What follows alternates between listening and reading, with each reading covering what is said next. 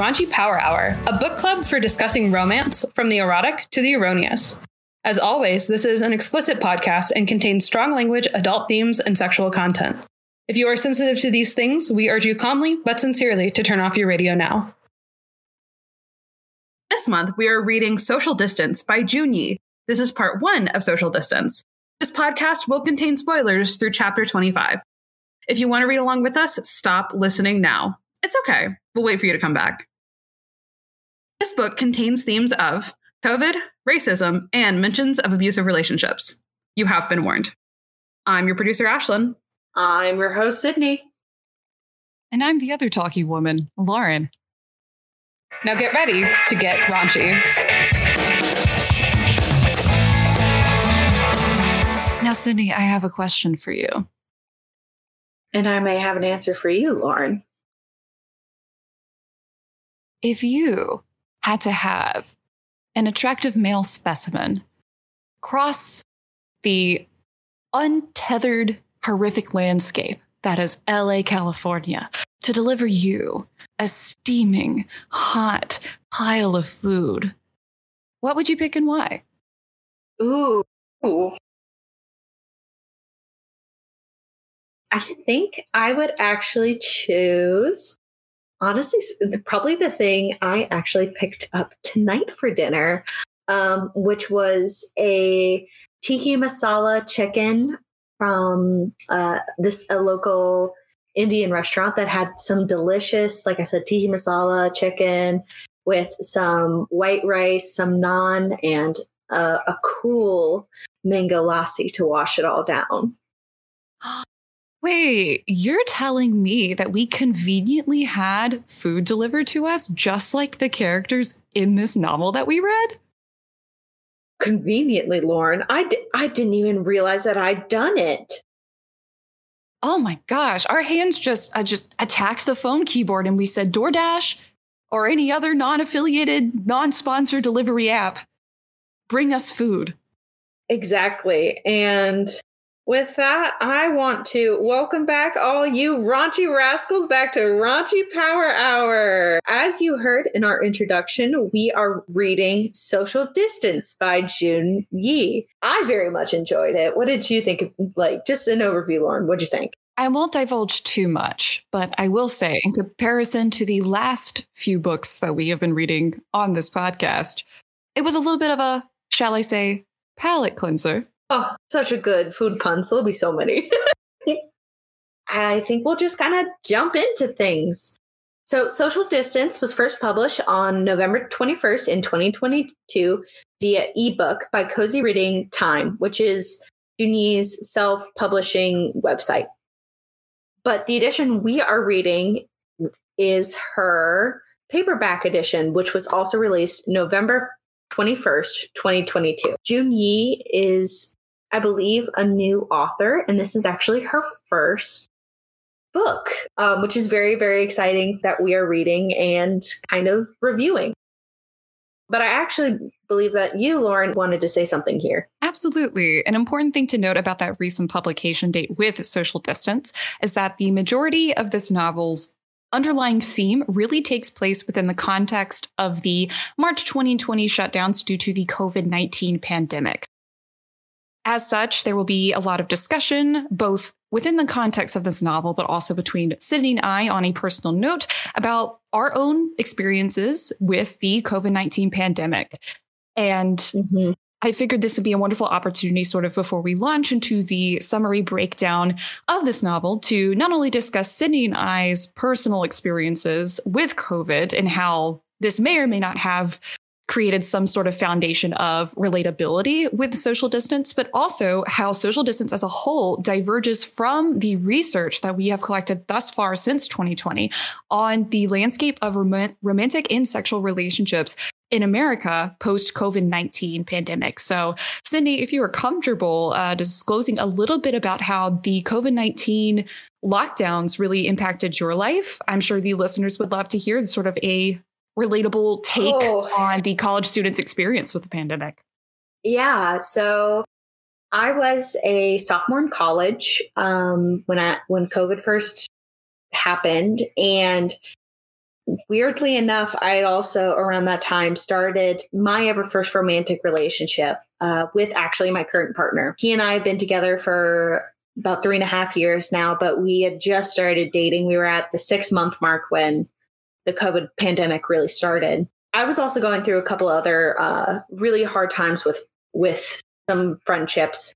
But when the pandemic hit, it was very isolating for me, mainly because when I had to move back in with my parents had recently moved to a new place, and I was very isolated from my support system, from my friends who I was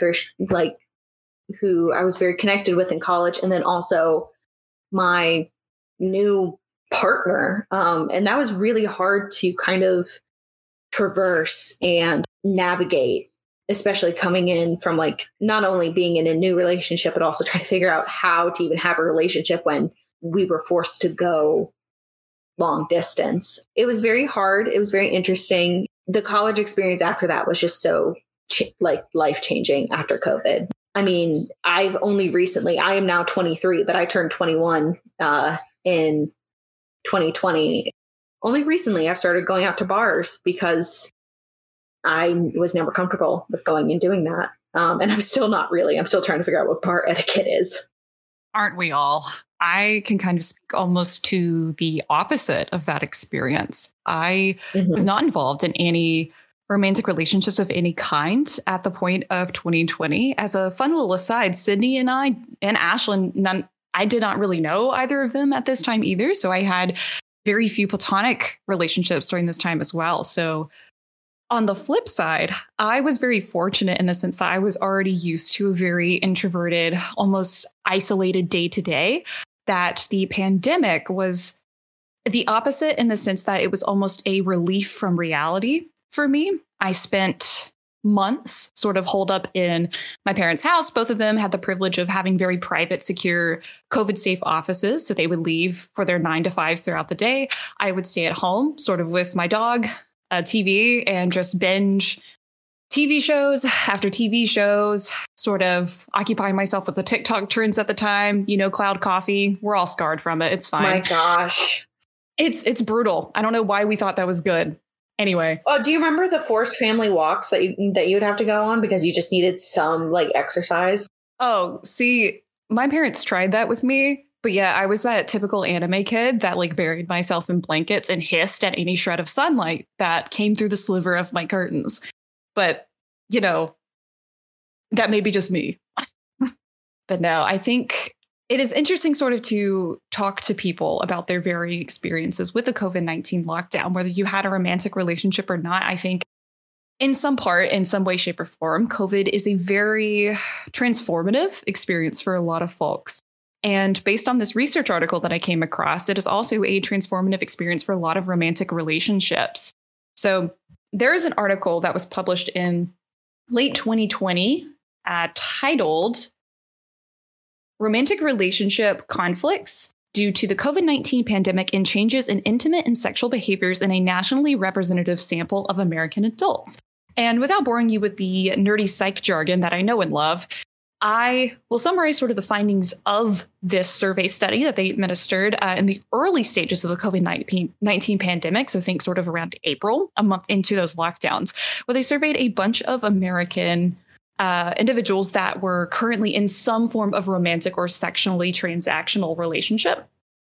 And the vast majority of respondents who indicated some level of coronavirus-related conflict also simultaneously reported conflicts as a result to a drastic decrease in libido and intimacy, both physically and emotionally, with their partners, which was really fascinating to see, especially having read Social Distance, which is a novel about a burgeoning friends to lovers, and then eventually will they, won't they sort of relationship between folks that are literally starting in a pandemic. And in a sense, after having read this article, I feel like Social Distance almost provides a fantastical escapism element from the, I don't want to say reality of the pandemic, but certainly a tumultuous time, I think, for a lot of folks, a very difficult time for those that are wanting to begin romantic relationships or having to endure ones that may be struggling. And I think in a way, for me at least, that added to Social Distance's charm. Sydney, do you have any thoughts on that?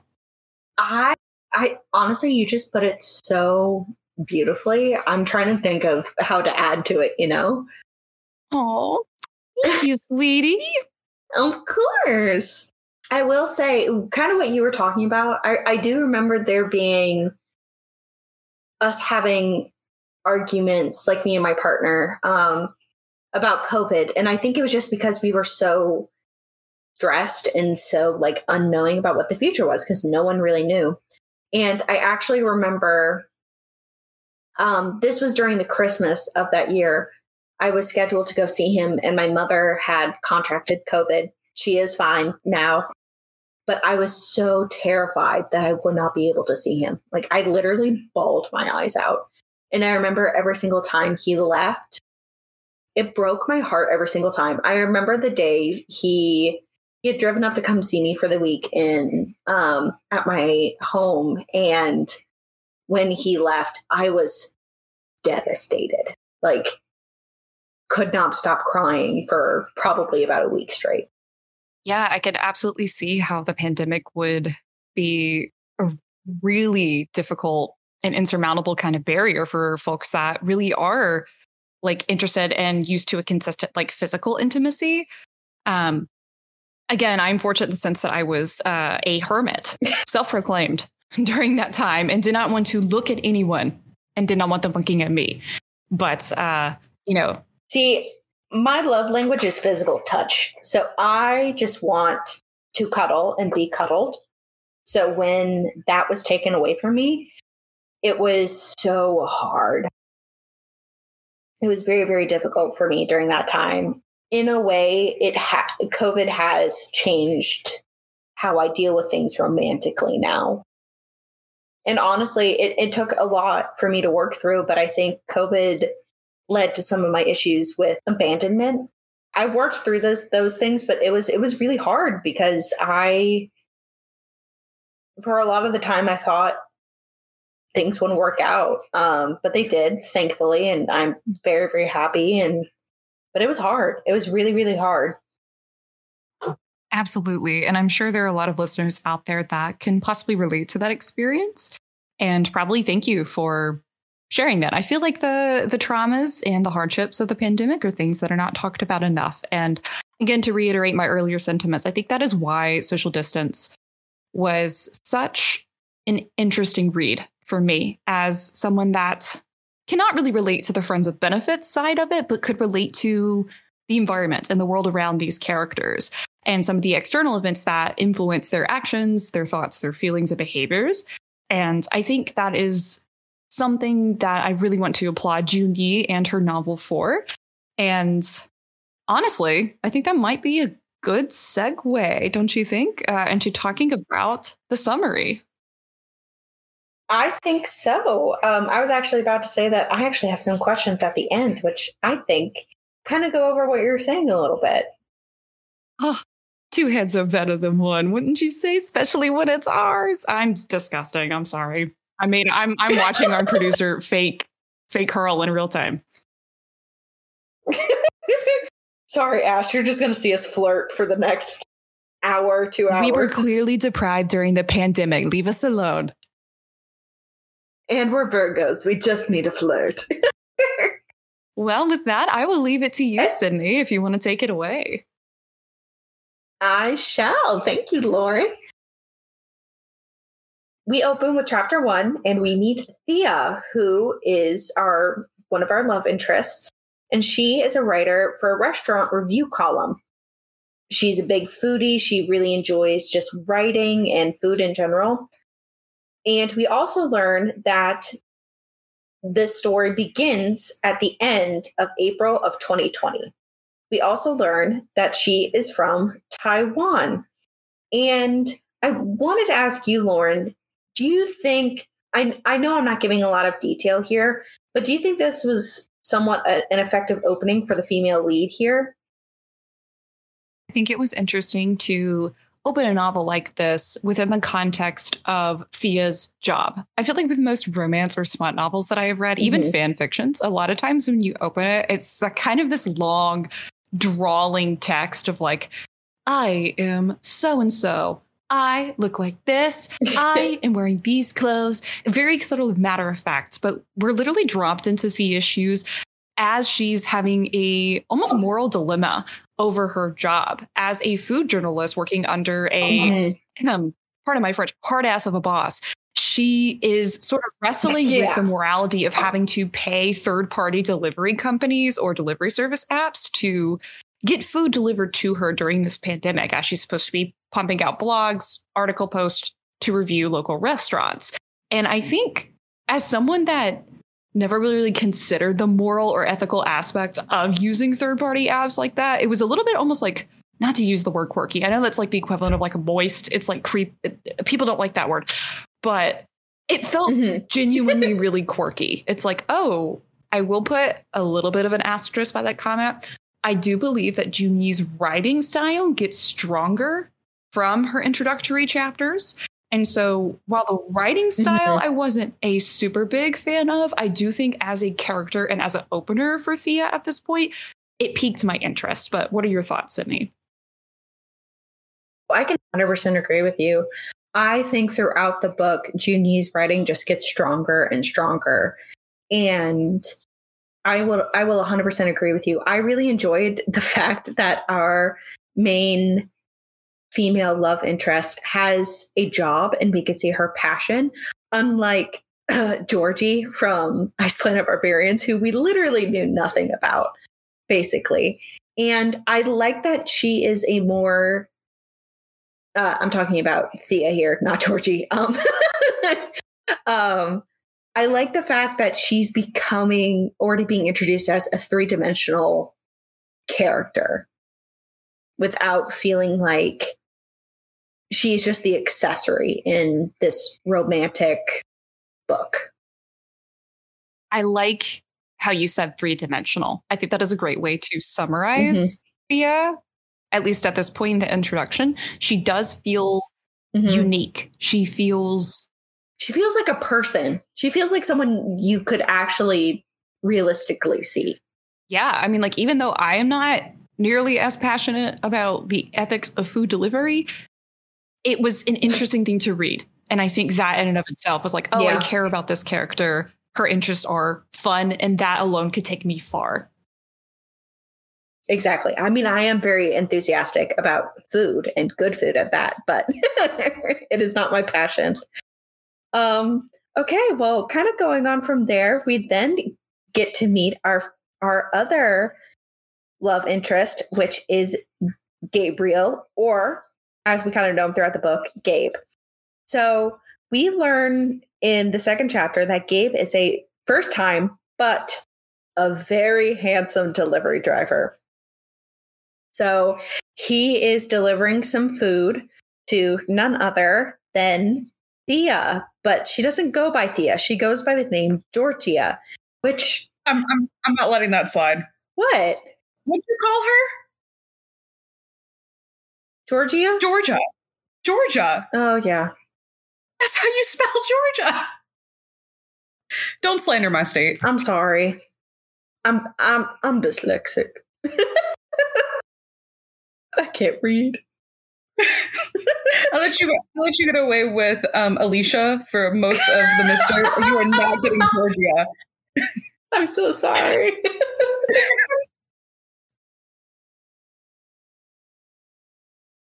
And right there, listeners, is an example of my dyslexia. But Gabe gets a look at Thea through the window, and it's lust at first sight, which thinking back on this, I was not a fan of, because I'm not a huge fan of love at first sight kind of thing. But looking back on this was definitely lust at first sight, which I enjoy a lot better. And I kind of wanted to ask you, Lauren, what did you think about with this kind of lust at first sight? Because both of the characters are into each other when they first see each other. I definitely agree to what you said, but only because of a slightly different reasoning. Important point of context, as we mentioned several times at this point, this is in the middle of a pandemic. So both Thea and Gabe are wearing masks when they approach the door. He leaves at our doorstep. She comes out to get it, right?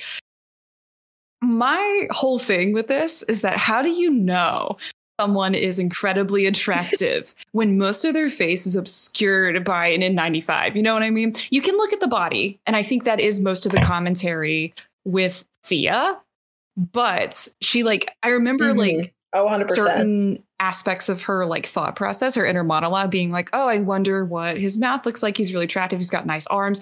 That in of itself is believable, but I don't know if it's enough for someone like me, just personally in my life and how I approach romance and attraction, to be oh, I find this person super hot. I kind of need the full picture, if that makes sense.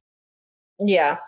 No, get it. Yeah, so the reason I'm also pointing out that this is lust rather than love at first sight is because they're both attracted to each other because of their physical appearances. And then as they kind of go, they start to develop feelings for each other, which I think is completely different from what we've seen in The Mister and in Ice Planet Barbarians, where it was that insta connection, but we didn't get any chemistry. Well, specifically from The Mister. From Ice Planet, you can argue there was a little bit more there. But I felt like as the book grew on, as the book went on, the lust was still there, but it they were acquiring more feelings and their chemistry between them made sense. True. And if I could randomly tack on something else I noticed with this chapter that sort of only came to me when we were preparing to record this, I think I will say initially I was kind of okay, maybe I do get the idea of Gabe being attracted. I could see, or attractive, sorry. I could see how Thea/Georgia would kind of see that he's Georgia, my bad. We had Georgie, then we had Georgia. We never escape. But I'm sorry. But it's important to know that I'm pretty sure Gabe whips up to Thea's house to deliver this food on a motorbike. It is explicitly listed as a scooter. So maybe it's a Vespa of some kind. Maybe this is a spoiler alert. Mans never drives that scooter ever again. We never see the motorbike, which was such a burning shame for me as someone that is... Listen, we all love the bad boy trope. Don't deny it. I know it's deep buried within. It's on my face, right? I love a good bad boy trope. When Gabe pulled up with a dark t-shirt and a scooter, I was like, yo, Mans is a baddie. And then he lost the scooter. Where'd it go, Gabe? Where'd it go? I think it was owned by the restaurant. Let's try giving out scooters. It's like spoilers if you haven't listened to Trapped in a Island with Josh Hutcherson. Are they giving out scooters like they give boats to Josh Hutcherson? That's crazy. You know, when you got an attractive man, sometimes you just got to give them a scooter. I'm changing professions. All right. You need to become an attractive man, and then you'll just get vehicles. That's right. I just get misogyny as a woman. Sorry, Lauren. I know it sucks. Anyway, so now we go into chapter 3. So after Gabe has looked at Thea, I suppose, Gabe actually contemplates texting Georgia, aka Thea, from the delivery service app, which he admits is creepy. And he is he talks about how husky her voice is, and because they had an interaction where they were talking and all of that. And we also learn, so this is all while he's driving back to the restaurant. We also find out that Gabe has a toxic ex, which is Christina. And she comes up quite a bit through the book, just because he's reacting to past issues he's had in that relationship with Christina. And we also learn that he works on a set. So that was my first initial reaction, was that he was an actor. But we come to find out later he's actually a carpenter, and he is really good at making things with his hands. Then we've got chapter 4, and Thea tells her bestie, Olivia, about Gabe.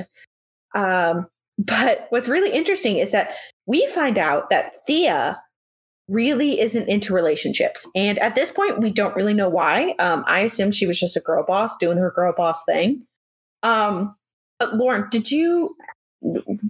what did you think about Thea's like not wanting to be in a relationship? Did you assume it was just because she just didn't want to, or did you suspect what we find out later? I believe the only thing that's mentioned in this chapter is Olivia poking fun at Thea's like lack of commitment. I believe it's literally called commitment phobia. Yeah.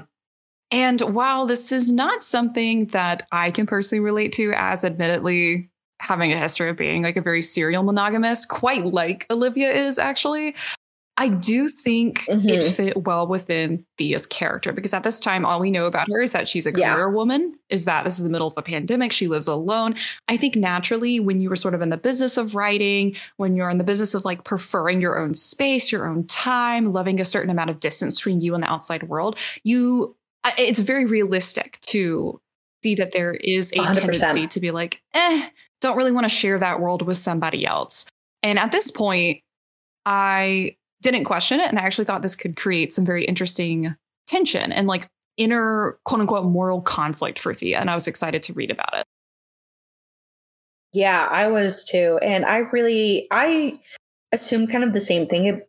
We find out later, listeners, why Thea is so commitment phobic, as Olivia likes to say, or as this fun quote, which we wrote down is, this is from Olivia. This is from Olivia to Thea saying, I know you. You only talk to dudes to get into their pants, break their hearts, and disappear before they can ask for a second date.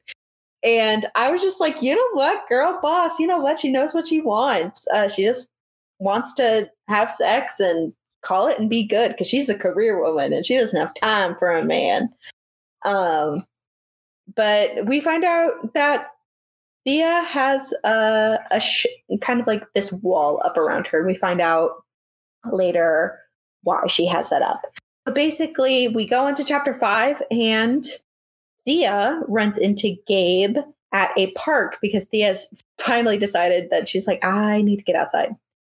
And she meets Gabe at the park, and Gabe actually has a dog with him.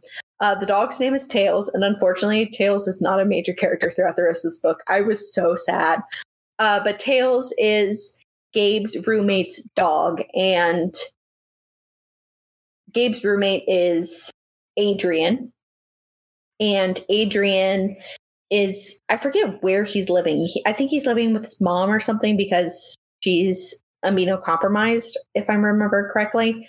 But basically, Gabe's out on a walk with Tails, and they decide to go on a little walk together.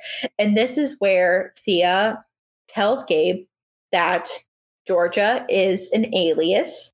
And he kind of makes a joke and he goes, oh, do you want to know what my real name is? And he says it's Gabriel, not Gabe. But Gabe finds out that she is, in fact, this, I guess you could say semi-famous food blogger or food reviewer. And Gabe is actually a big fan of hers, and he very much enjoys listening to her on the radio, which she goes on like once a week and reviews restaurants and stuff like that. And she tells him that what her real name is, which is Thea. And then she actually comes up with a big, brilliant, like light bulb moment and asks him to be her delivery boy. So basically she's going to order food and then Gabe is going to come and bring it and deliver it to her, which then allows her to bypass that third party altogether and give food straight to struggling businesses and restaurants during COVID. So kind of in chapter 6, there's not much else happens because Thea just kind of recounts everything to Olivia, and Olivia's like, well, you think he's hot, right? And Thea's like, well, yeah. And then chapter 7, we've got Gabe is just kind of researching Thea. Oh, actually, speaking of Olivia, I actually totally forgot I wanted to ask this question, but Lauren, what do you kind of think of Olivia as a character. Like what role do you think she's kind of serving in this story? While I like Olivia as a friend for Thea, she's very blunt, very honest to the point, and is unafraid to call out Thea on her flaws. And this occurs more and more as we get deeper into the story and her relationship with Gabe. However, that seems to be the only function that she kind of serves in my eyes. The most quote unquote screen time we get with Olivia is basically just Thea recounting the things that have transpired between her and Gabe.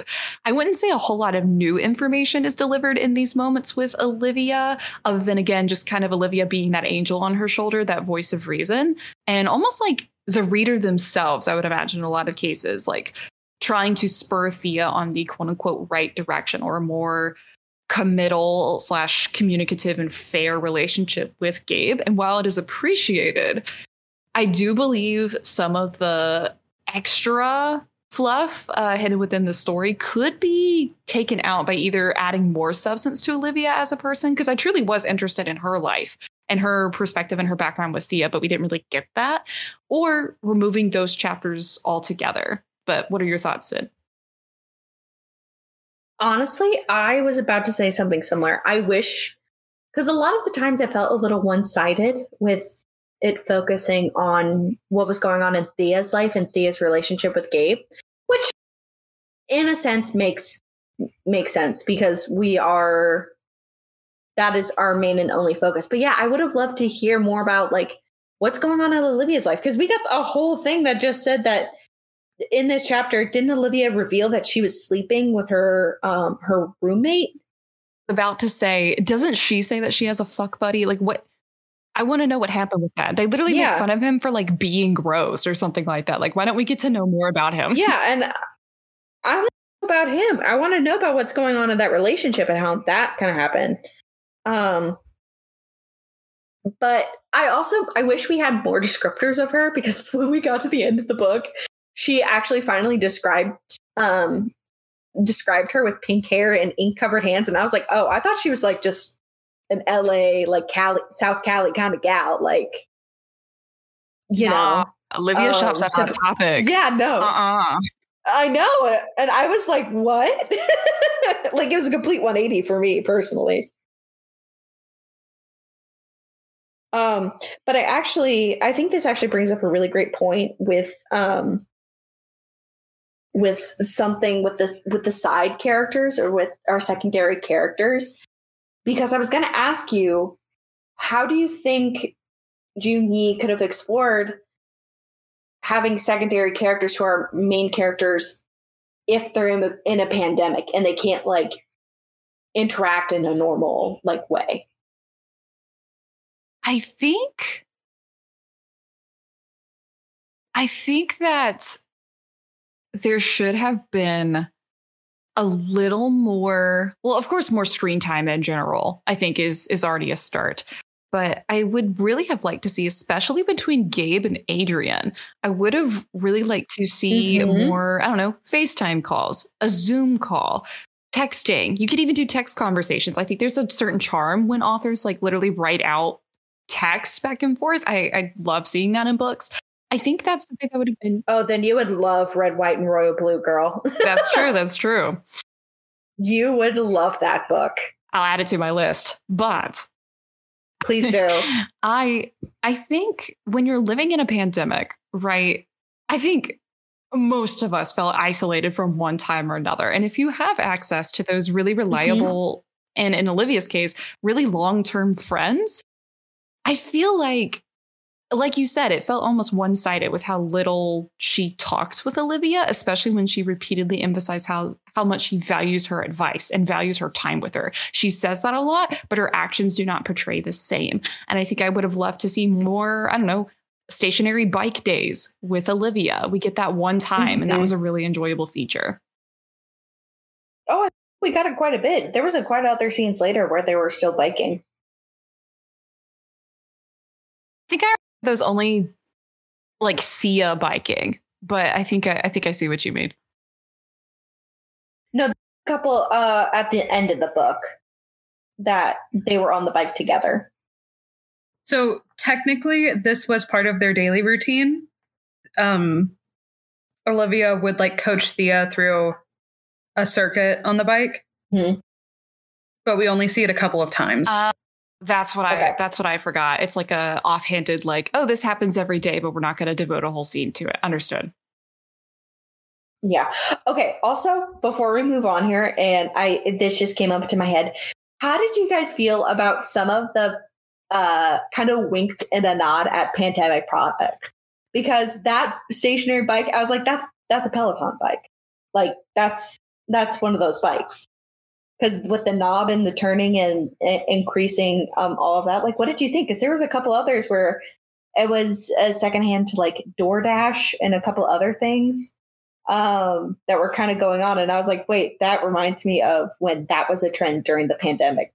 Did any of those mentions kind of like bring you back to that time? Oh, absolutely. I mentioned at the beginning of this before we got into summary that there's a certain charm to the relatability of social distance that even though I didn't have a whirlwind romance in the time of the pandemic, I felt as if like I could really envision this happening because of those sort of name drops. The global and news-wide events that they sort of name drop here and there as well. It felt like even though Junyi was not giving explicit dates or like times in which these events occurred or what stage Gabe and Thea were at and what month it was, I could almost kind of follow along with the real timeline of the pandemic because of that. I think one mention much later, what we'll discuss down the road, is they kind of hinted to almost using the Teleparty service, which is sort of a browser extension that helps you watch and stream movies on Netflix together. They like never say it by name, obviously, but they basically use Teleparty. And that was something that came out sort of mid to late pandemic, I think, or at least got popularized. And that just really was like, oh, okay, so they're about here. Like it really gave a timeline in my head that I thought was really cool. Yeah, but I remember that a lot because when that came out, I was so excited because my partner and I could watch movies together again instead of just syncing up whatever service we were on to best we can so we could watch something. I remembered that, and I wanted, since we were kind of like in the area, I really wanted to bring that up. But going on to chapter 7, Gabe kind of researches Thea a little bit. He learns that her photo really isn't on the internet anywhere. That makes sense for later. I just made that connection. Listeners, you will see what I mean later. And we find out he's also building like a little library, like the ones that would be outside of people's houses and you could put community books in there. I remember when those really got popular during the pandemic. Then we get the scene where Thea begins talking to her boss, Ray, about hiring Gabe to be her delivery boy. And Ray's just like, yeah, as long as it just comes out of your pocket, because the paper can't really do it. And she's like, okay. And we also find out that she's a very good writer in the sense of that she is a published author. She does have a book out and she's actually working on her manuscript. And we kind of learn throughout the book and we see her develop this manuscript into a rough draft. And it's very interesting to kind of hear about it throughout and how it kind of evolved, because originally the book, Thea proposed that it would be about smaller businesses and like specifically from what I noticed, I won't say like this, it was the entirety of whatever book she was writing, but I noticed a trend of that it was Asian food. So like from a lot of restaurants, which I think was really, really cool to kind of hear about different cultures and their foods, like as she's kind of trying to write the book. Anyway, then we get Gabe picking up food for Thea for the first time. And Gabe is so down bad. It's so throughout this entire thing, Gabe is just so thirsty. He's just like, she's the most beautiful thing I've ever seen in this entire world. And he's like turned on by everything that Thea does. And I can't really say Thea isn't the same because Gabe is beautiful. And then we get into something that's very interesting and I think adds a lot of dimension to Gabe. And we find out that Gabe is Latino and he actually has some issues with his dad because his dad isn't really happy with Gabe's career choice. And his sister is really trying to, Gabe and his father don't speak to each other. And from what I'm understanding from the book, they haven't spoken in years. Like this is a multi-year issue and they just won't speak to each other. And his sister is trying to just get them both to swallow their pride and just talk to each other and just get whatever is over with. And Gabe's sister also encourages him to set up an Instagram for his woodworking. And I think this is very interesting because we all know that guy who hates social media, like just won't post, doesn't like it, doesn't have it. What do you think about a guy who does not have social media, Lauren? Oh, I'm so glad you asked. I've been waiting for my high horse on this topic for so long, since I came out the womb. I think so. All right. There's a fine line, listeners. I will be the judge and jury on this. No counterclaims allowed. There was a fine line between having zero presence on social media, no accounts, no followers, no pictures, unless it's like a random 2016 picture from your bar mitzvah. Like you don't even look like that anymore. And then just being overly posting about yourself, being very liberal with the information you release to the public. Now, I will not be a hypocrite here. I will be the first to admit I am on the oversharing end of the spectrum. Okay, I cannot begin to describe how much rancid activity I share on the internet for like millions of strangers to see, this podcast included. I've said some awful things on here that will haunt me for the rest of my life and into my grave. So I will say also, Lauren, we forgot to mention what happened with our last instance. Oh, with our last thing on social media. Do we want to address the elephant in the room right now? Do we have permission from our lawyers? I think we've lawyer, who's also possibly our producer, Ashlyn. Do we have permission? We do. Okay. Okay. Listeners, I'm sorry for the abrupt change in tone. We have a very serious predicament among the Raunchy Power Hour podcast. And, I think there's no better time, very serious. There's no better time to... This is a serious podcast. It's so serious to the point where I'm actually crying right now. You can't see it, but just trust me, bro. I'm crying, sobbing, and shitting my pants. You should get that checked out. Ashlyn's holding her head in her hands. I'm so sorry. So as you may or may not know, the book prior to Social Distance that we reviewed is a 2019 release titled The Mister, written by none other than best-selling smut author E.L. James, who you may better know as the author behind the 50 Shades of Grey trilogy. And not the mother of dragons, but the mother of smut, as I like to call. Now, we were not... Is it fair to say, Sydney, that we were not the biggest Kinney stans of the Mister? Is that a nice way to put it? You can be nice about it. I'll say it. I didn't like it. I hated the book. She said it, not me. Don't kill me, E.L. James. But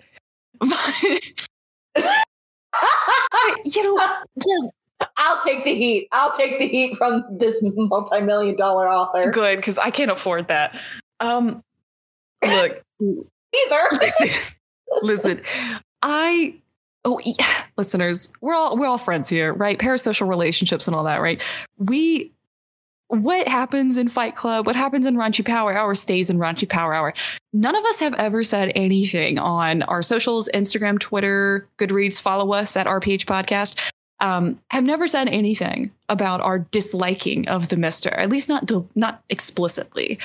And no, your girl Lauren. Also, please go. Mm-hmm. No, okay. I was just going to say also, we've never said anything that, like, for example, that E.L. James is a bad person. We've never like come for her character, and I would never like come out and claim that about her as a person. Like we were just commenting on her work, The Mister. Yeah, and in doing so, you know, I overshare on social media, okay? And when I saw that The Mister was getting a sequel titled The Mrs., which is, you know... I called it. Call it. It's my worst nightmare. The Mrs. is... The Mrs. We're going to get The Mrs. and The Mister. It's Lady Trevor Thick to you, fucker. It's Lady Trevor Thick in the house. Listen, we were trying to... I'll take the blame. I was the one that posted it. I was trying to be nice, and I was sharing a reel from E.L. James' Instagram page where she was announcing this release of The Misses. I shared it to our Instagram story. It was up for about approximately 3 hours. All I said was like, we've read The Mister. ... Will we read The Misses? And then in parentheses, because I am, again, an oversharer, I said, or will Lauren rage quit the podcast before we get the chance to? Again, could have been related to anything, though. Disclaimer. And within 3 hours, I'm checking our view count on our Instagram story. I was procrastinating my real job, my paying job that day. And I was watching our Instagram story like a hawk because I've got nothing better to do. Don't tell my boss. And I noticed that the first half of our Instagram story, which was me sharing E.L. James's reel, had disappeared. And so I sent a text to Ashlyn and Sydney and I say, hey, did either of you log into the account? Did you delete it for whatever reason? Both of them say no. We do a little bit of Sherlock Holmes-esque investigation because we're talented like that. And we basically... Do what? Remember what I said? I thought her account had gotten deleted because apparently I don't know how social media works. I wish that had been what happened. What actually happened is we came to the conclusion that she not only blocked our Instagram account, or I should be more liberal when I say her social media team. That's probably more likely what happened. Her social media team blocked the Raunchy Power Hour Instagram account, but she also went in and checked our following list and determined who the members of said Raunchy Power Hour podcast were. She found the raunchy ladies themselves and then blocked our individual personal Instagram accounts. So we can now all say we got blocked. Exactly. We can all say that we got blocked by E.L. James. We got blocked by a multi-million-dollar author because we talked about her book. You know who wouldn't get blocked by E.L. James? Gabe, because he doesn't like Instagram. He doesn't like social media. And full circle moment here. I think when I meet someone that's like, yo, social media is like for those like mind-numbing freaks that have nothing better to do. We all know that one guy.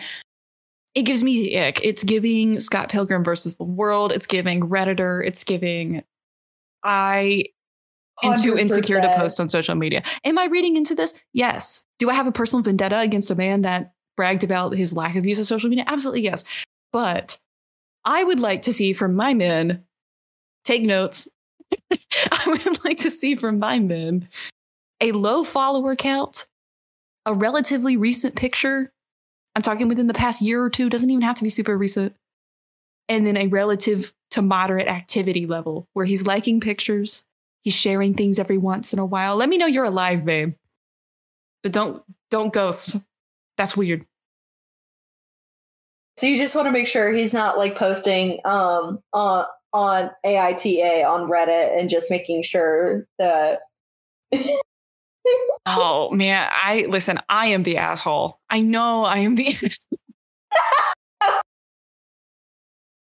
Yeah, you don't want him just like lurking. You want him to at least be like alive and not catfishing you. Exactly. I don't want to pull up to you and Ashlyn years down the road and be like, oh, I found this person that I'm really attracted to here. And you were like, oh, what do they look like? Because that's a natural question to ask. And I go, well, I have this one photo of them that I tracked down from their mother's Facebook from elementary school. But if you really squint and imagine them as several feet taller and more of an adult, that's maybe what they look like. That's weird. Beautiful. It is so weird. For Gabe, in his defense, I think he more just doesn't like it in the sense of like he's just kind of an old man-esque. He's just like, I don't get it and I don't use it kind of thing. Like it's just also I want to know how old Gabe and Thea are. I kind of put them in like their late 20s, early 30s. I know that Thea turns 30 during the course of the story. She's like 29 to 30. And I want to say Gabe was like, for some reason, 28 rings a bell. Then he would have been around during MySpace. He should know how to do the social media thing. Who were his top 5 friends? I need to know what his top 5 friends are. And I need to. I wonder if Thea was a big Tumblr girly. Like Thea's a Pinterest. Oh, definitely Pinterest. One of my. She's got like a whole like yummy eats board that's publicly listed under George. I wonder if that's how she figured out how to take all those amazing food photos. So true. Also, sorry, quick side note. I know we've been on this tangent for a little bit.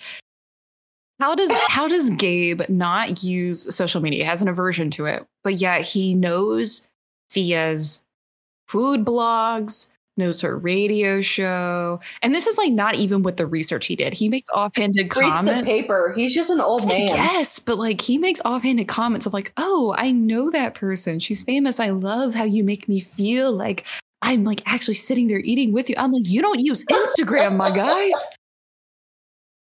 Well, Instagram's so visual. Maybe he just wants to read the paper and just pick up the paper like an old-fashioned man and just read it. Know what his 401k looks like? I bet it's stacked. No, remember he works in the movie industry and he like works on sets. He doesn't have a good job, which is why his dad doesn't like his choice of job. I'm with Gabe's dad. I'm kidding. I'm so kidding. Kids, don't go pursue your dreams. Pursue a 401k. Anyway, let us hop off this wild tangent that I railroaded us on. So sorry. Did you do it or did I do it? Because I thought we started about Olivia and then we kind of just went down. I just got mad. It's usually how it happens. We kind of Thelma and Louise did. We just jumped off the cliff together. That's all right, as long as we're together. Of course. As always. And so going back into it, we're on chapter 11, guys. They kind of go, I would consider this their first date, even though Thea's like, nope, not a date. Definitely not. Just friends. But they go on a trunk lunch.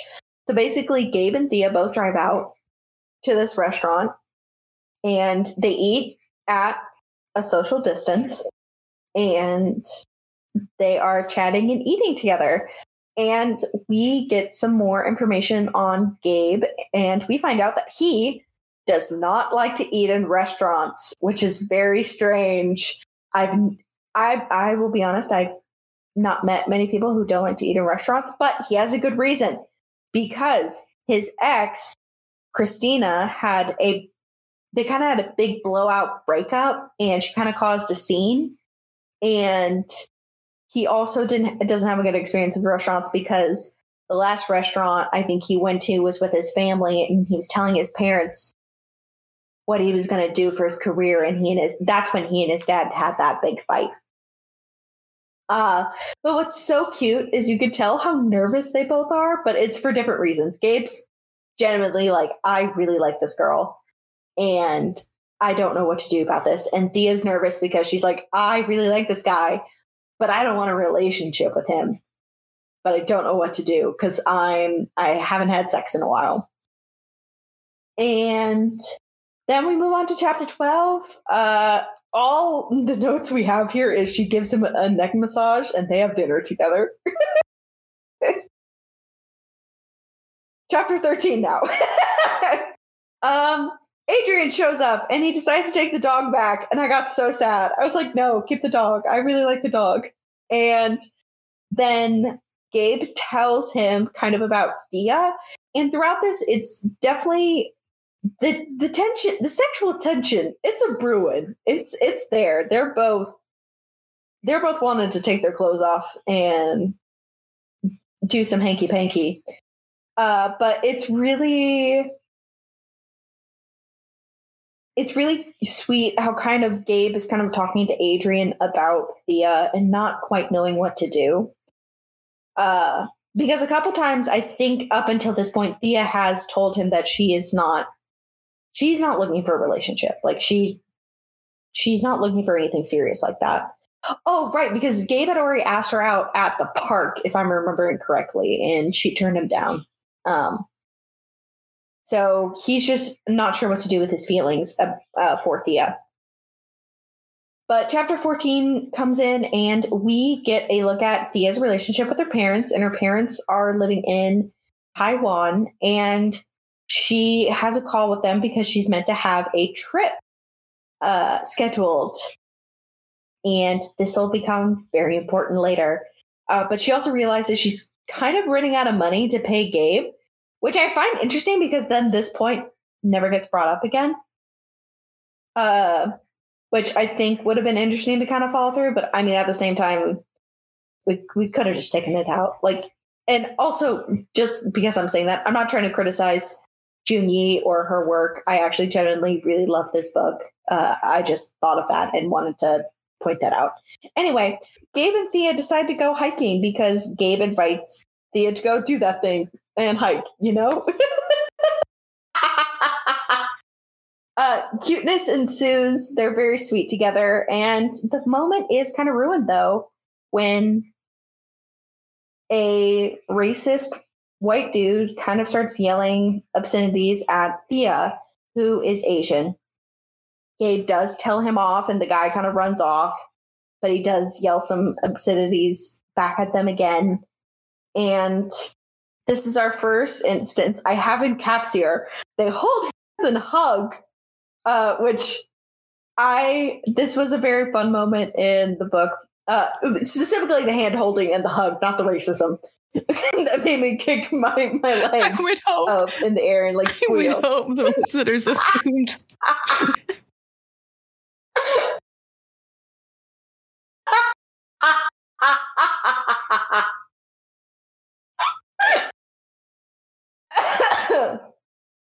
That's a soundbite. Oh, you're welcome. Anyway, so I actually wanted to kind of bring up, we've kind of talked about this and how a lot of his book is grounded in real world events, and throughout COVID, there was a rise in hate crimes against people who are Asian or are of Asian descent. And I kind of wanted to ask you, Lauren, what you kind of thought of these more grounding moments. Like when there's offhanded mentions of, I remember at one point there's a mention of the BLM movement and this instance of racism from this guy to Thea, and like rising COVID cases during the end of the summer. Like, what did you think of that? I think it felt, I don't want to say necessary because that implies that Junyi like definitely should have written about them. But I think when you are tackling a novel that is set within something that is basically a global trauma at this point, as we're kind of trying to pin it down within the realm of research, it's kind of a name we're trying to pin to it. But this is a real world event that affected a lot of people. And I think if you're going to use that as a setting for a novel, whether it's romance, whether it's, historical fiction, whatever it is, I think it's important to be true to at least some of the source material. I think it would almost be doing the story itself an injustice if Junyi didn't choose to write about some of these more sobering, honestly, just downright horrific aspects of this pandemic. I also think it just makes it so much more realistic as well. It's kind of a reminder that, the pandemic was not all fun and games. It's not just about a friends with benefits. There were real world like atrocities that occurred. There was trauma that follows us all, probably still to this day, things we have to unpack. And I thought it was particularly interesting with this scene that, as a white woman, obviously I cannot empathize with having to be subjected to vitriolic statements, racism, especially in the context of a virus.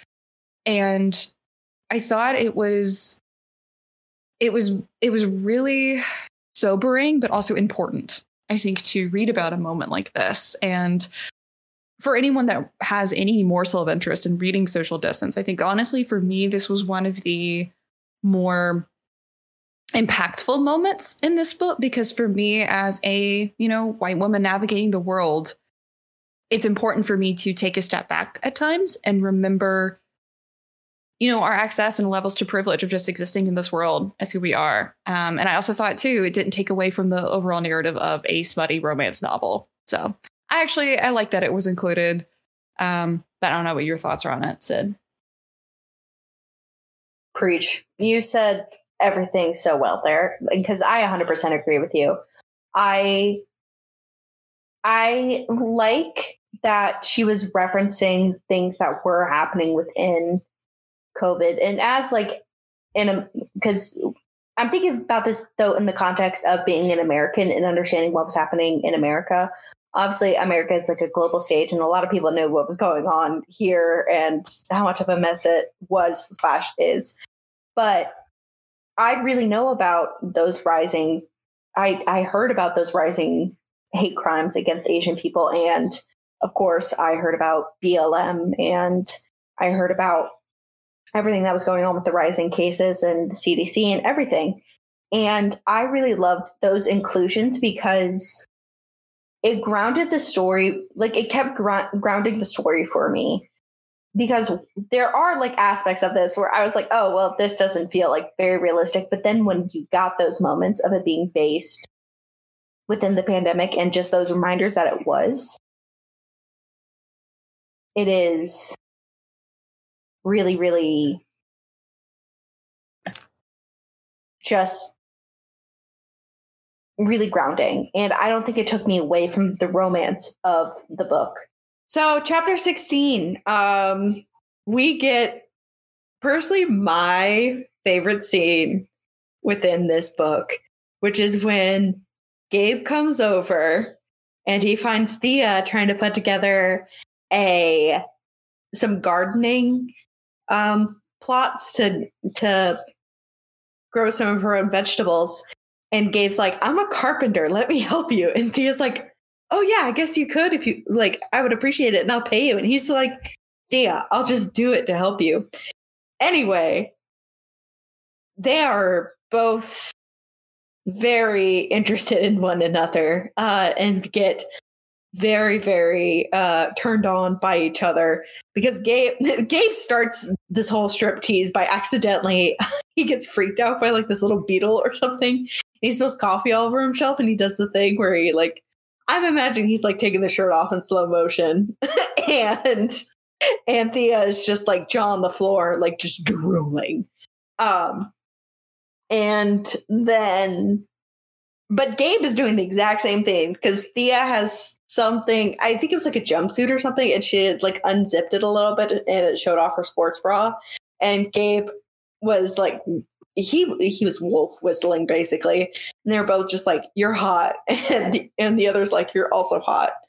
But they are flirting so hard. And then we get into chapter 17. That chapter, by the way, chapter 16, is my favorite chapter just because of how that chemistry is just building up at that point. It is about a bursting point. But chapter 17 is where we get them having lunch again. And they're kind of just talking about their childhood, talking about their experiences. And then they kind of get to the conversation about maybe being more, but more in the sense of being platonic fuck buddies. And again, this is one of my favorite scenes because it was Thea saying if I remember this correctly, she was like, I can't cook. And he goes, I can cook. Thea, Ashlyn's freaking out. It was, I'm trying to find the exact words. Ashlyn is looking it up for me because I can see her scrolling on her Kindle very quickly. She found it, folks. Okay. She says, Thea held up her hand with a finger pointing up. I don't cook. Gabe shrugged. That's okay. I do. A second finger. I don't clean. I don't expect you to. A third finger. I write all the time. Like all the time. And it always comes first. I like your writing. A fourth finger. I live alone. Me too. Her fifth finger. I hog the bed. I have a big bed. It's highlighted. I'm foaming at the mouth. Lauren, I want to know what you think about like that line. Like I literally like squealed with joy. So I will, in a sense, partly put a pin in this specific conversation because, listeners, this exact verbiage, like the back and forth of like, oh, I'm not good at this, I can supplement. I'm not good at this, I can supplement, is repeated once more towards the end of this novel. My feelings about these two scenes are very different. The first time I read it, which is this part, I loved it. I ate it up. I'm a Virgo. I want people to support me. I want to take a more domineering role. I'm the one that's shit at cleaning. I'm the one that wants to write and do my research all the time. I don't want to cohabit. Like, this was almost a very relatable scene for me. This was the first chapter in which I liked Thea a lot. Not to say that I didn't like her before. I felt related to her as a person. I was like, oh, wait, I also don't want to cohabit. I don't like sharing beds. I don't want to, I feel very like used to me and my routines. This is when I connected to her. Like, this is when I connected to her as a character. Agreed. And I was kicking my little tootsies, I was letting the little piggies get some fresh hang time. Right, practicing to get away from those sharks like Josh Hutcherson. I was kicking my little footsies. To have like a man be so eager to make up for your lack or to prove you are a good match, that it did it for me in my little 1800s like celibacy kind of heart, That's saying something.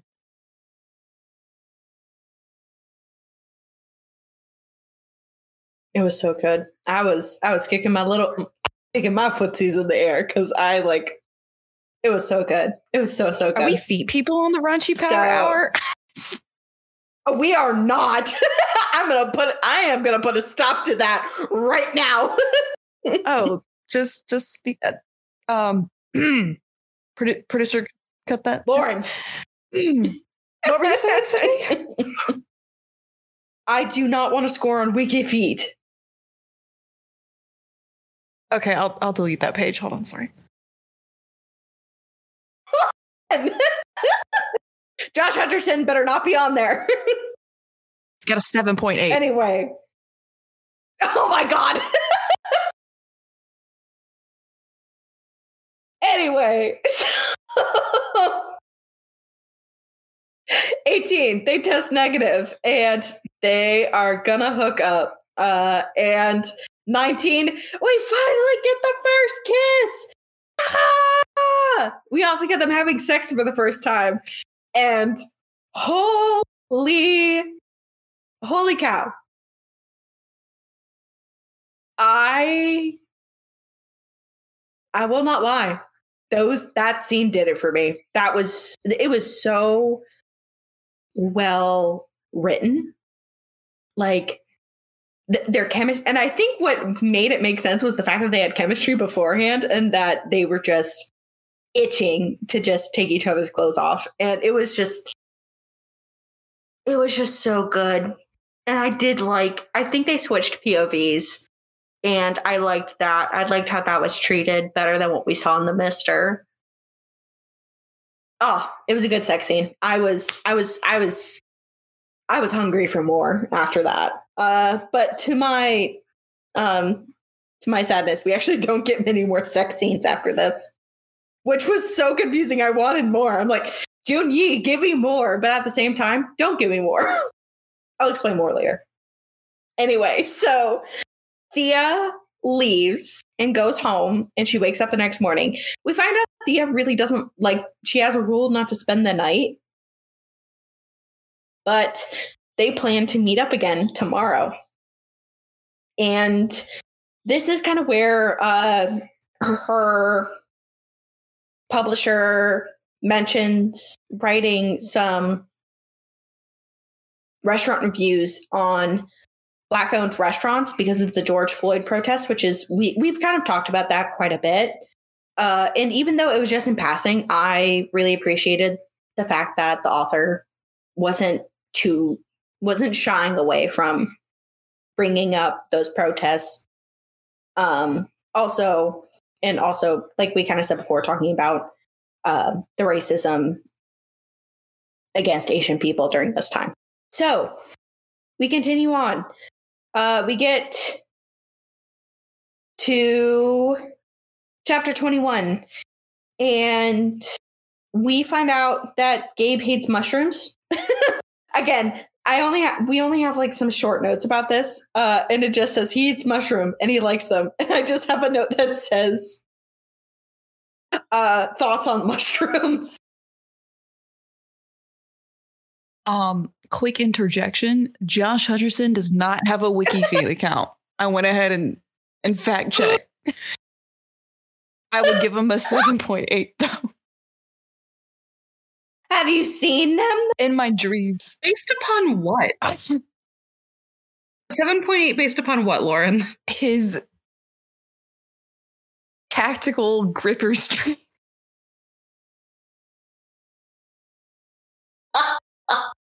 The later these recording sessions get, the more ferociously unhinged the things that come out of my mouth are. I love it. On the note of mushrooms, they should burn in a fiery pit of hell. Listen, I agree. I related to Thea mostly for the majority of the story. This was the time I related to Gabe the most. I was like, fuck them shrooms. Get them out of here. And you know what? Do it. I would say that he's weak. You want to know why? Because there's no one on this planet that's hot enough for me to for me to change my opinion about that godforsaken fungi. Okay. Ugh. I will agree with you on that. The dick isn't that good for me to switch to shrooms. I mean, I guess the better question here is what food item on your like general disliking of food list would you be willing to try / change your opinion of if the person was hot enough? Well, coming from a picky eater, I have actually changed my food opinions because of someone who is very hot. And that is my current partner. So I've been a picky eater my entire life. I'm very big on textures. I'm very big on strong smells. For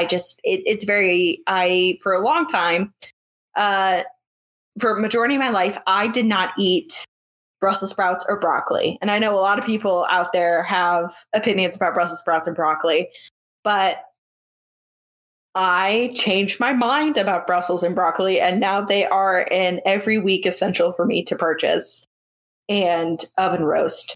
And I will say the main reason I actually switched was because my partner had ordered this. It's so good. You guys know the place.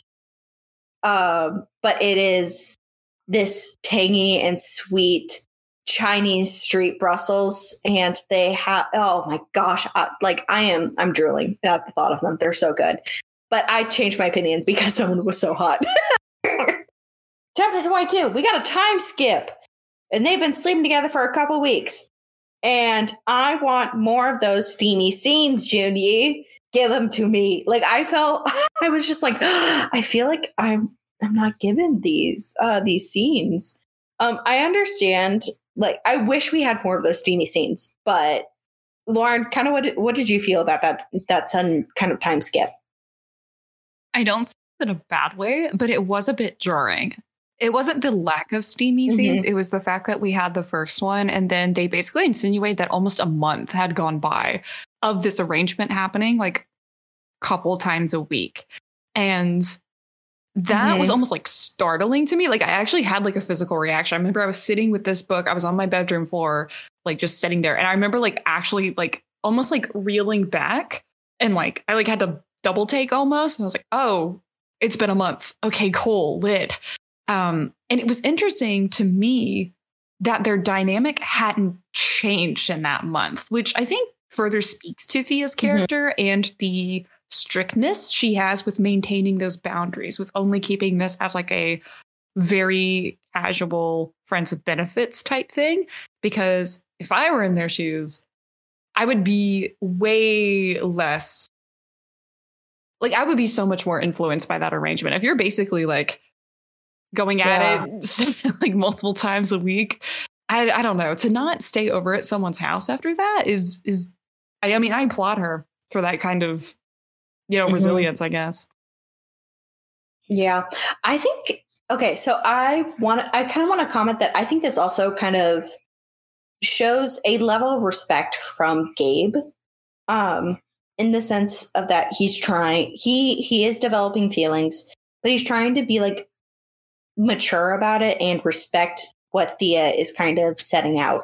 There are a couple times where he does try to he does overstep a little bit, but I think at times Thea's also kind of grayed out the area. So as the book goes on, those boundaries kind of are played with, and it's not quite sure. But I wanted to bring this up because I saw one comment on Goodreads about how they didn't like how Gabe kept getting like super emotional, like, and kept wanting to like try and get in a relationship with Thea. And I kept thinking, and I've been thinking about that comment a lot. And I just wanted to say that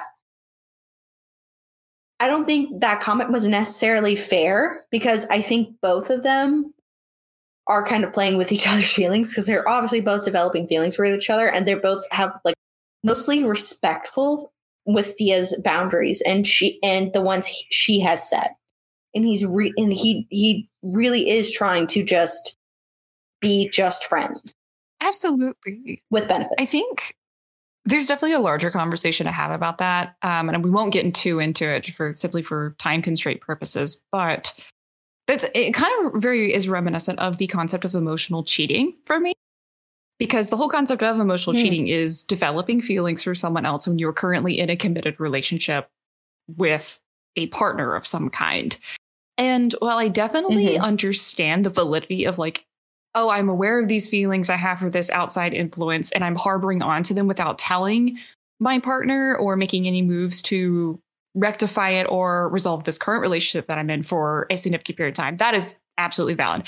What grinds my gears is in cases where maybe things are on the rocks with your current relationship, you start to sort of like indirectly, as almost a way to like fill that gap, start pining for other people.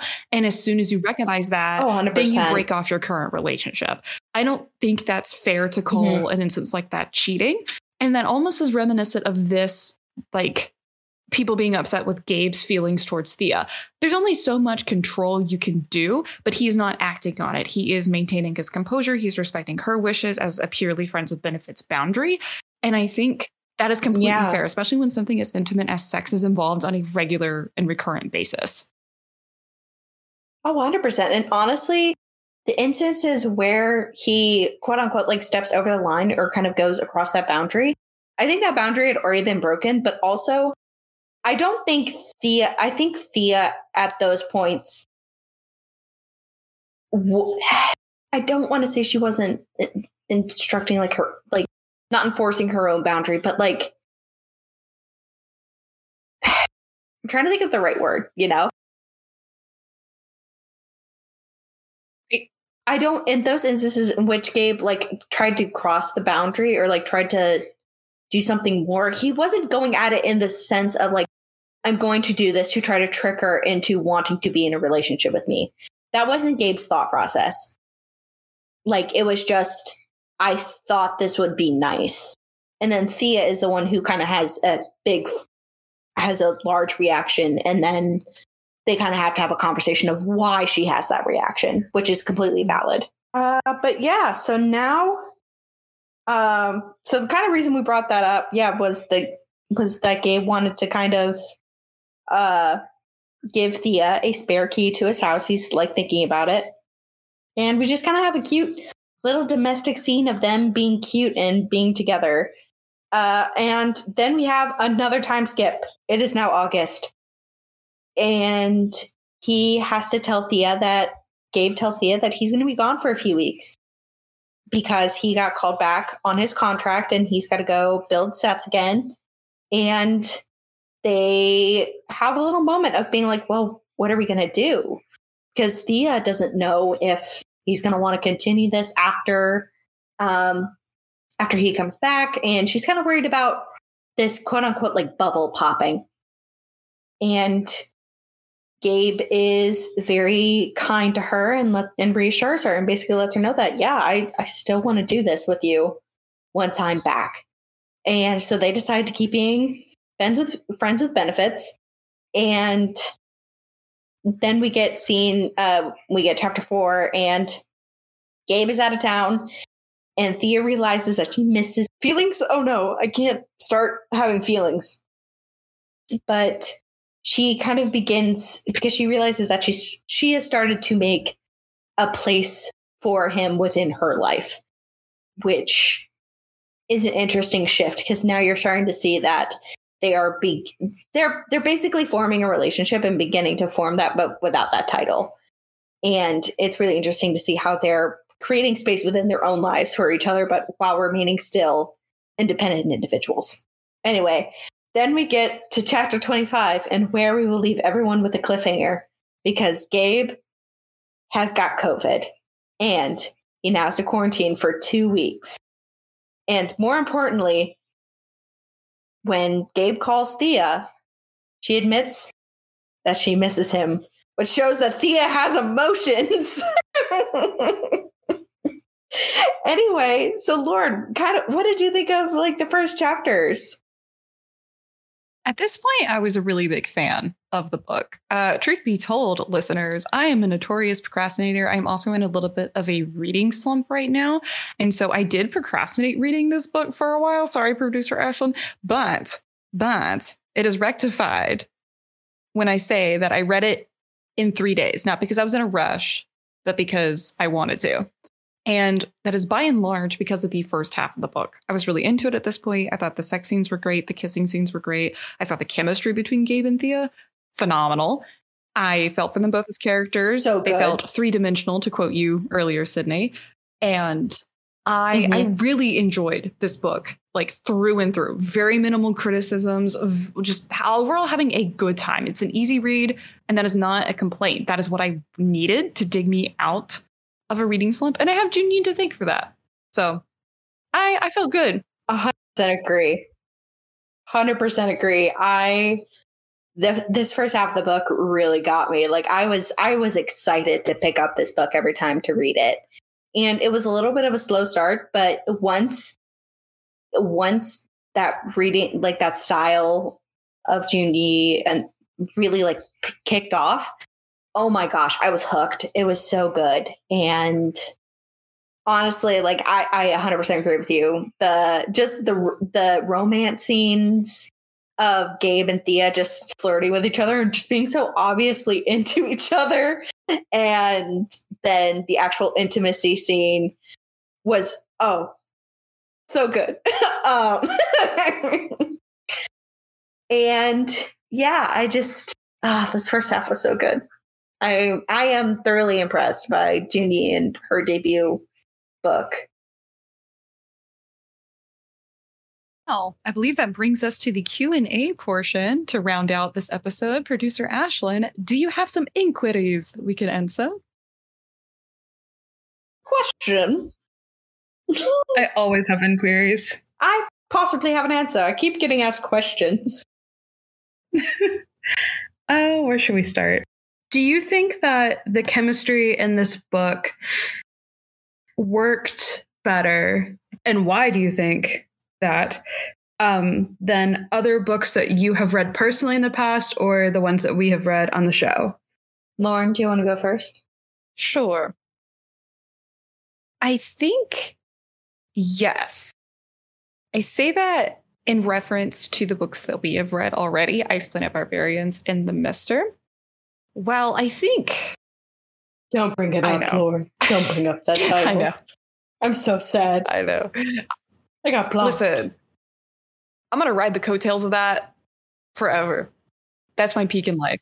It was it was a highlight moment for me. So it was. But I digress. I think when you, at least if my memory serves, look at Ice Planet Barbarians and the Mister as a whole, you could argue that the attraction between the romantic love interest occurred very similarly to Social Distance. It seems to be based on physical attractiveness, sort of in a more tumultuous time for one or both characters.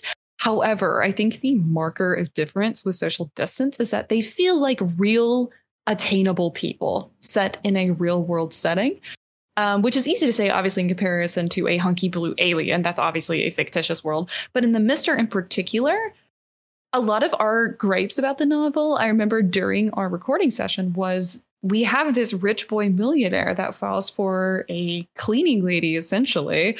And while that's not impossible, there are so many more barriers in the way of that relationship that it felt unbelievable to just be like, oh, it's lust at first sight.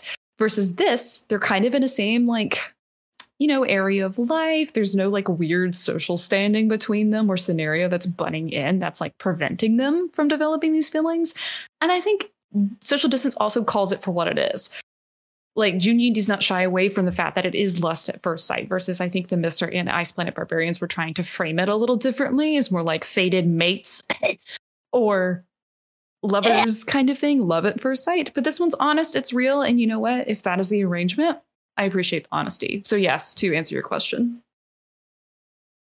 Yeah, I would 100% agree. And I think in talking with examples from what we've read on this show, because if I go into other examples that we haven't read, I'll talk about it for days. But it was very much, I would agree, this one kind of started in a similar vein, and I thought it was going to go in a similar vein, and then it didn't. So, like, I think what also, what I think actually made this really good for me personally was the fact that our two main love interests did have conflicts with each other. Because if we're thinking about the Mister and we're thinking about, Ice Planet Barbarians, they're both like, there's no other problems except for outside issues going on. Like, for example, our girl in Ice Planet Barbarian needed to get a parasite in her so that she could survive on the planet. Or the fact that Alicia was a sex trafficked victim from Albania and that she was running away from them, and then also her ex-fiance. And yeah, it felt like it was a bunch of outside forces acting to the relationship, and how this couple was like very, very strong. But in Social Distance, while there is that outside force of the global pandemic that occurred in 2020, what the book focuses on is the relationship between Thea and Gabe, and how it does have the ups and downs, in the sense that they have conflicts and they have issues and things that they need to communicate about. And I think that is where that chemistry is coming from, I think, from all of us, because we're actually like, oh, these are two real people who are actually interacting in a relationship and are growing to learn more about each other. Okay. Would you consider this a slow burn, medium? How do you feel about the chemistry and how it builds over the course of the first half of the book? I think it's medium. I think I might slightly disagree. I think it feels a little more slow burning to me. At least the first half does. Because if we look at page count purely, their first like kissing and hookup scene doesn't occur until like almost 150 pages in, which is a lot. There's a lot of will they, won't they? And then we get a time skip of them having been together for months. And we don't really, well, not months, but a month. And we don't really see that. So to me, it still feels like we're sort of in an uphill climb to something. And something, again, that doesn't really happen, at least milestone wise, until another like 50 something, 100 something pages later. So to me, at least purely in page count and pacing, it feels a little more slow burn, but I understand for sure the perspective of feeling medium pace. I think once we get into it, it does take off a little bit faster. Yeah. Because I'm thinking it from like a timeline standpoint. Because I mean, I know examples of slow burns where you're 500 pages in and they have just, and the love interests have just had eye contact with each other for the first time. Me and every fan fiction I have ever read. So I was like kind of comparing it to that, but like I would say this, I would agree, like this has elements of a good slow burn. Like, I think that is why I'm eating this up so much, because I do also love a very good slow burn.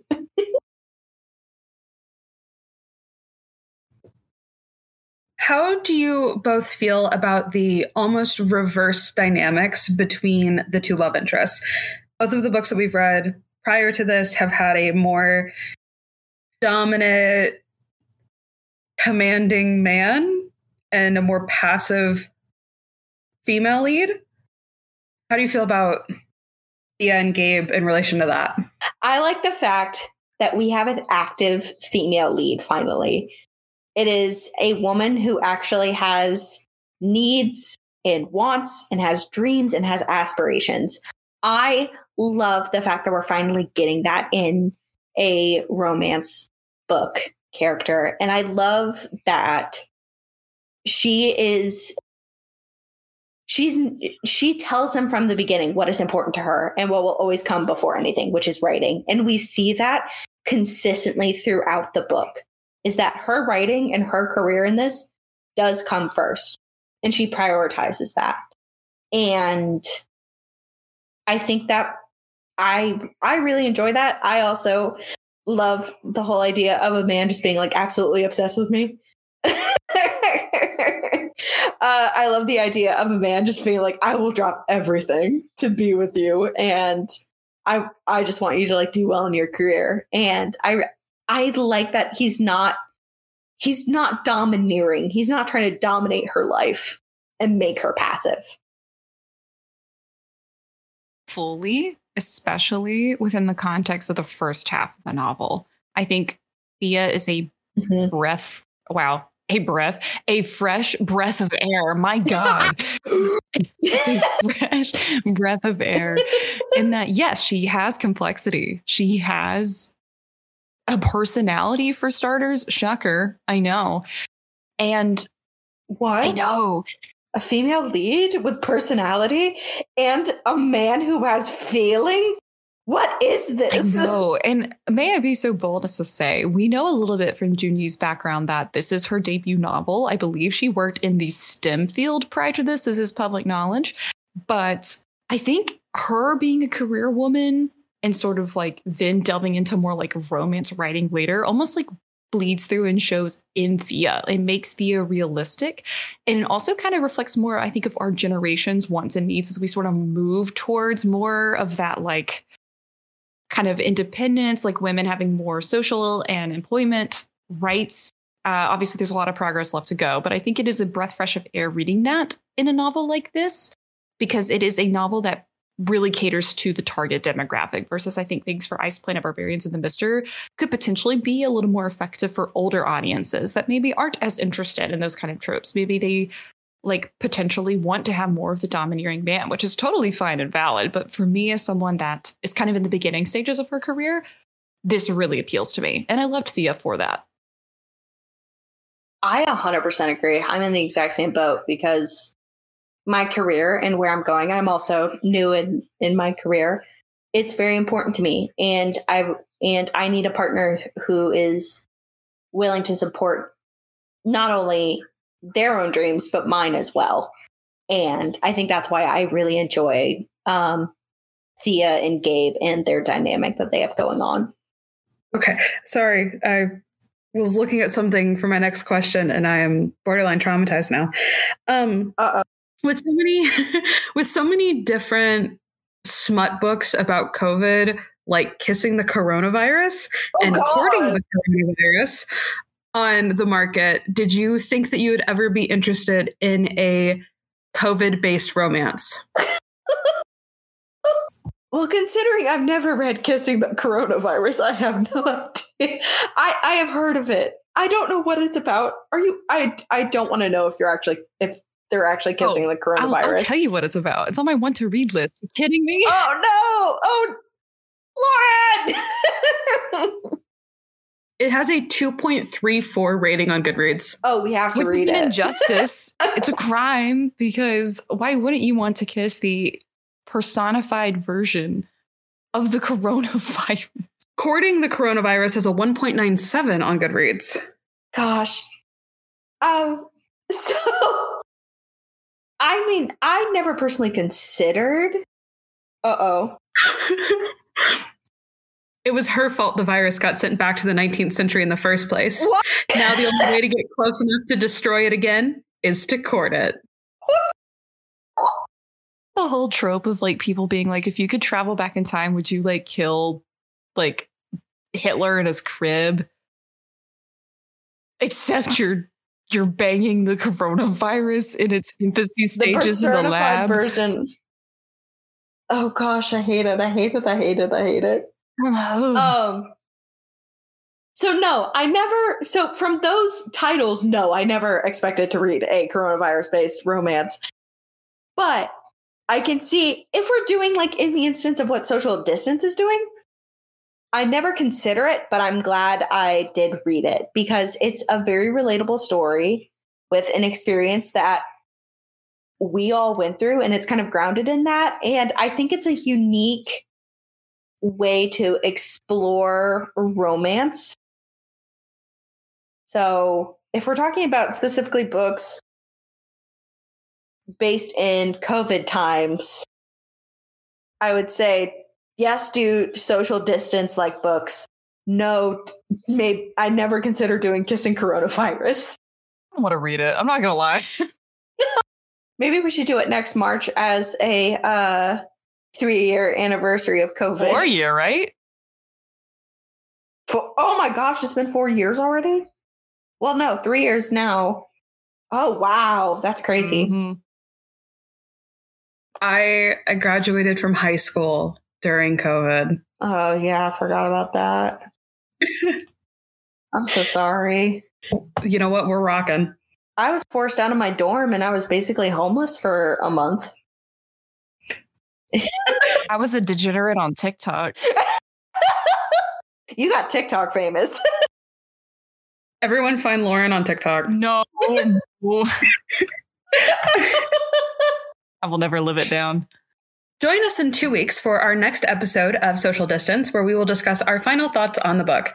Thank you for tuning in to this episode of the Raunchy Power Hour. Find us on Instagram and Twitter at the RPH Podcast.